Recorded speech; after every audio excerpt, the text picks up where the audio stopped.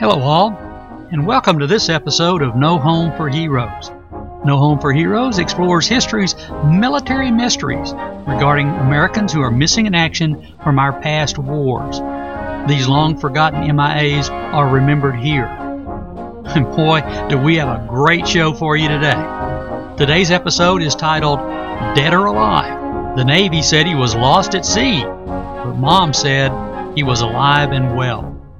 Today's episode of No Home for Heroes is taken from the files of the Chief Rick Stone and Family Charitable Foundation. It's an incredible tale of a family being officially informed by the United States Navy that their son was missing in action, only to receive a telephone call from the sailor after he was supposedly lost at sea.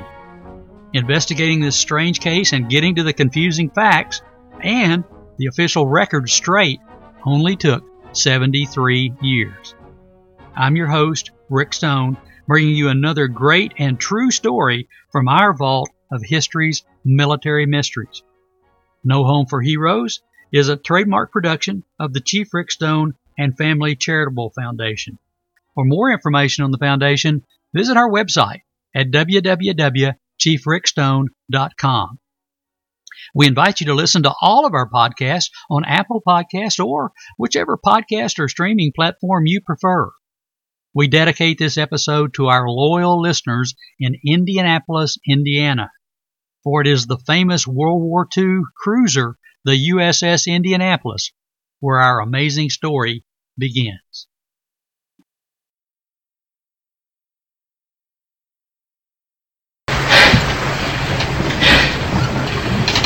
You on the Indianapolis? What happened?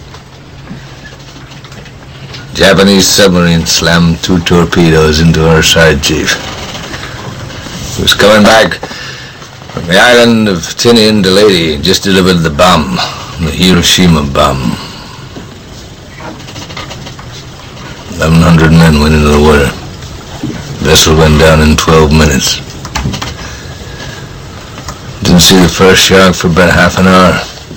Tiger, 13-footer. You know that when you're in the water, Chief? You tell by looking from the dorsal to the tail. What we didn't know was our bomb mission had been so secret, no distress signal had been sent.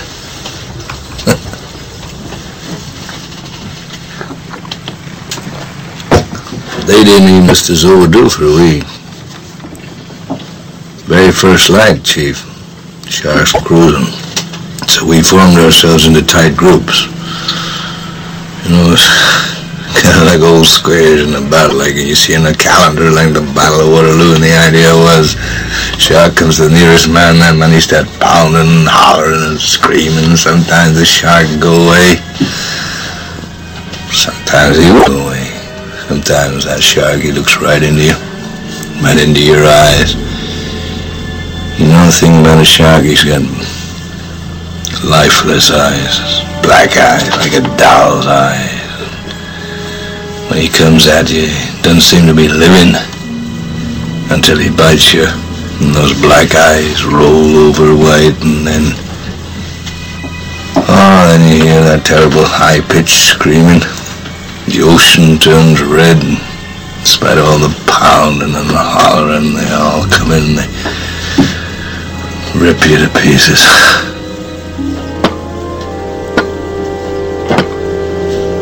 Nobody in that first dorm lost 100 men. I don't know how many sharks, maybe 1,000. I don't know how many men, they average 6 an hour. On Thursday morning, Chief, I bumped into a friend of mine, Herbie Robinson from Cleveland. Baseball player, bosun's mate. I thought he was asleep. Reached over to wake him up. Bobbed up and down in the water. It was like a kind of top. Upended. Well, he'd been bitten in half below the waist. Noon the 5th day, Mr. Hooper, Lockheed Ventura, So he swung in low and he saw us. The young pilot, a lot younger than Mr. Hooper anyway, he saw us and he come in low, and 3 hours later a big fat PBY comes down and started to pick us up. You know, that was the time I was most frightened, waiting for my turn. I'll never put on a life jacket again. So 1,100 men went in the war. 316 men come out. The Sharks took the rest June the 29th, 1945. Anyway, we delivered the bomb. That, of course, was the late great actor Robert Shaw from the 1975 movie Jaws. If you've never seen the movie or heard of the USS Indianapolis, raise your hand.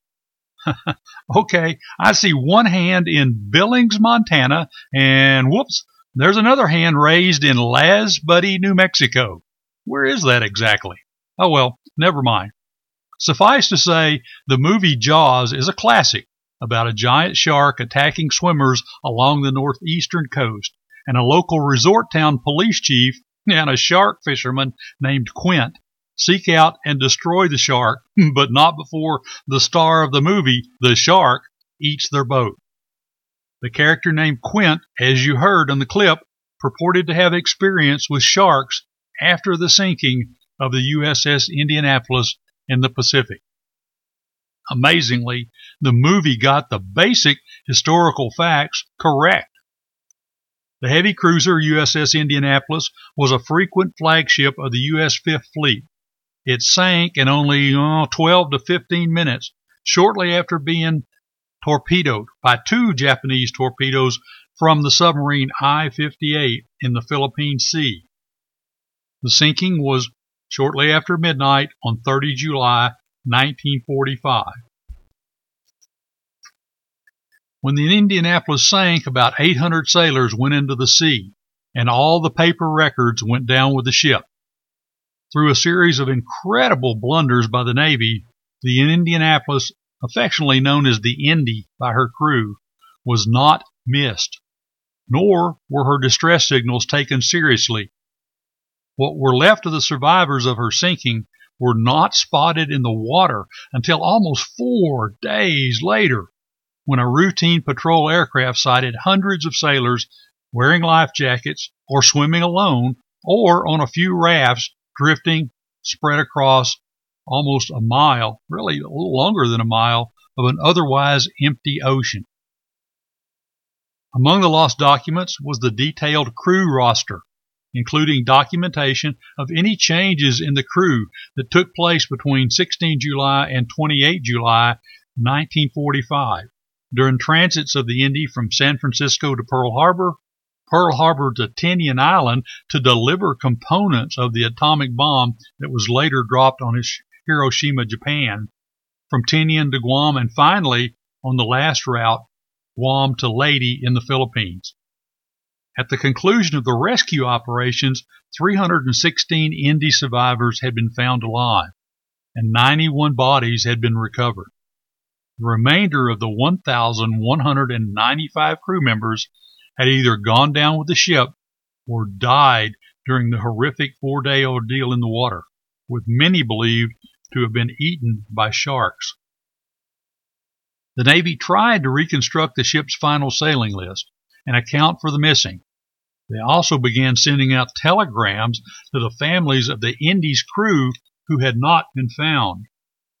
Telegrams like this one on 12 August 1945 to Charles and Ruth Donner in Big Rapids, Michigan.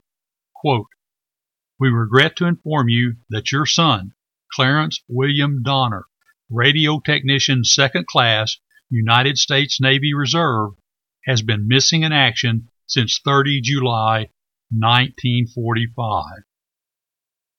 The news became even more confusing over the following days when the family learned that Clarence was feared lost on the heavy cruiser USS Indianapolis.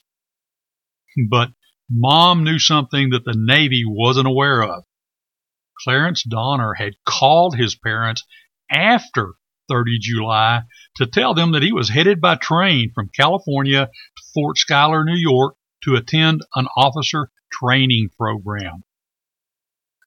Their son Clarence was alive, well, and had never sailed with the Indianapolis. Well, the next day after receiving this telegram, Clarence's mother, Ruth, typed a letter to the Chief of Naval Personnel, Vice Admiral Randall Jacobs.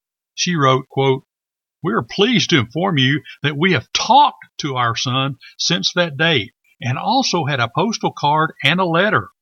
He is now en route to a naval school in New York," end quote.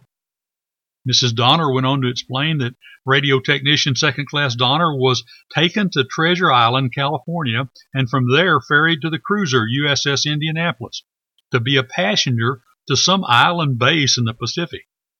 He had been on the ship but a half hour when a call came through for him to take his gear and go back on shore.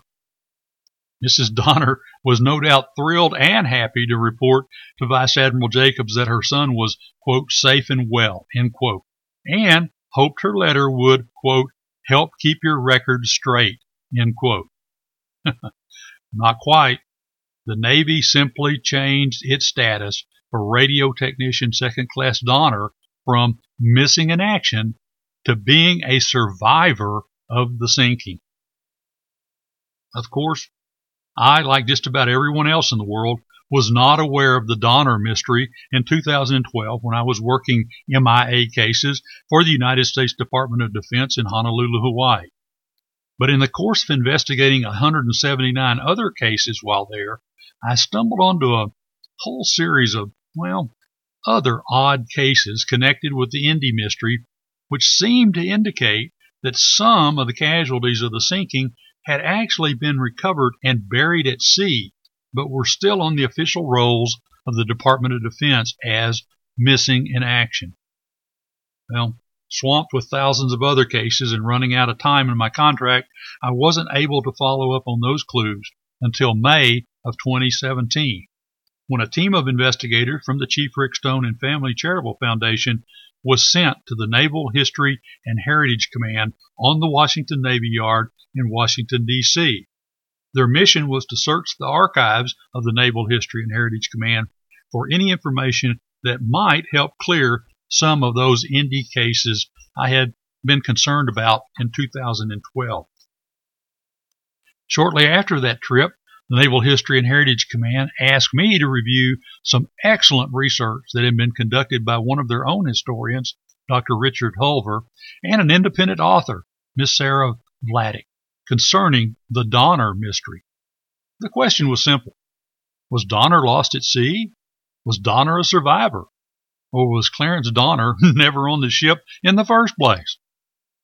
Both Dr. Hulver and Miss Vladeck discovered that within hours of arriving on the Indy, Donner's notice of acceptance into an officer training program had arrived. And with incredible efficiency, the orders given to him to report to Fort Schuyler, New York, were delivered to him on board the Indianapolis. His deployment to the Pacific was canceled.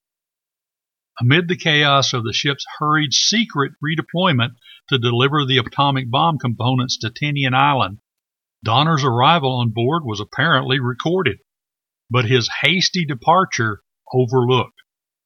Thus, when the paper records were reconstructed after the sinking, he remained on the final crew list, resulting in a complement of 1,196 sailors on board the USS Indianapolis.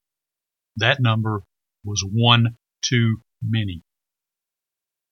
In reviewing the amazing amount of documentation already collected, I concurred with the conclusions. It was then a simple matter of finding radio technician second class Clarence Donner in 2017 and confirming the facts. With some foundation research in hand, I actually telephoned the Johnson Cemetery in Palatka, Florida, and confirmed with the cemetery administrator that radio technician second class Clarence William Donner was there. He had died at age 82 on 1 February 2002. Well, we reported our foundation's confirmation to the Naval History and Heritage Command, and in March 2018, the United States Navy finally corrected their records and removed Radio Technician Second Class Donner as an ND crew member on that last fatal voyage. He wasn't lost at sea, and he wasn't a survivor. What he was probably the luckiest man of all who had ever set foot on the USS Indianapolis, be it ever so briefly. And the bottom line is this: Mom was right. Something tells me that there will be other No Home for Heroes podcasts about future investigations into other USS Indianapolis mysteries. So stay tuned to No Home for Heroes. Thank you for listening to this episode of No Home for Heroes. We hope you enjoyed today's production. It's really been a special one for us to produce. We invite you to check out our other episodes on Apple Podcasts, TuneIn Radio Podcasts, Blueberry, or whichever platform you like to listen to podcasts. We greatly appreciate your comments, and a special link is available for you to contact us on our website at www.chiefrickstone.com. We again thank you for your support of our mission to provide information to the families of missing American servicemen and missing American servicewomen. Every assistance counts, and you do make a difference. Until next time, be careful, be safe, and wishing you fair winds and following seas, I'm your host, Rick Stone, reminding you that poor is the nation that has no heroes, but shameful is the nation that, having heroes, forgets them.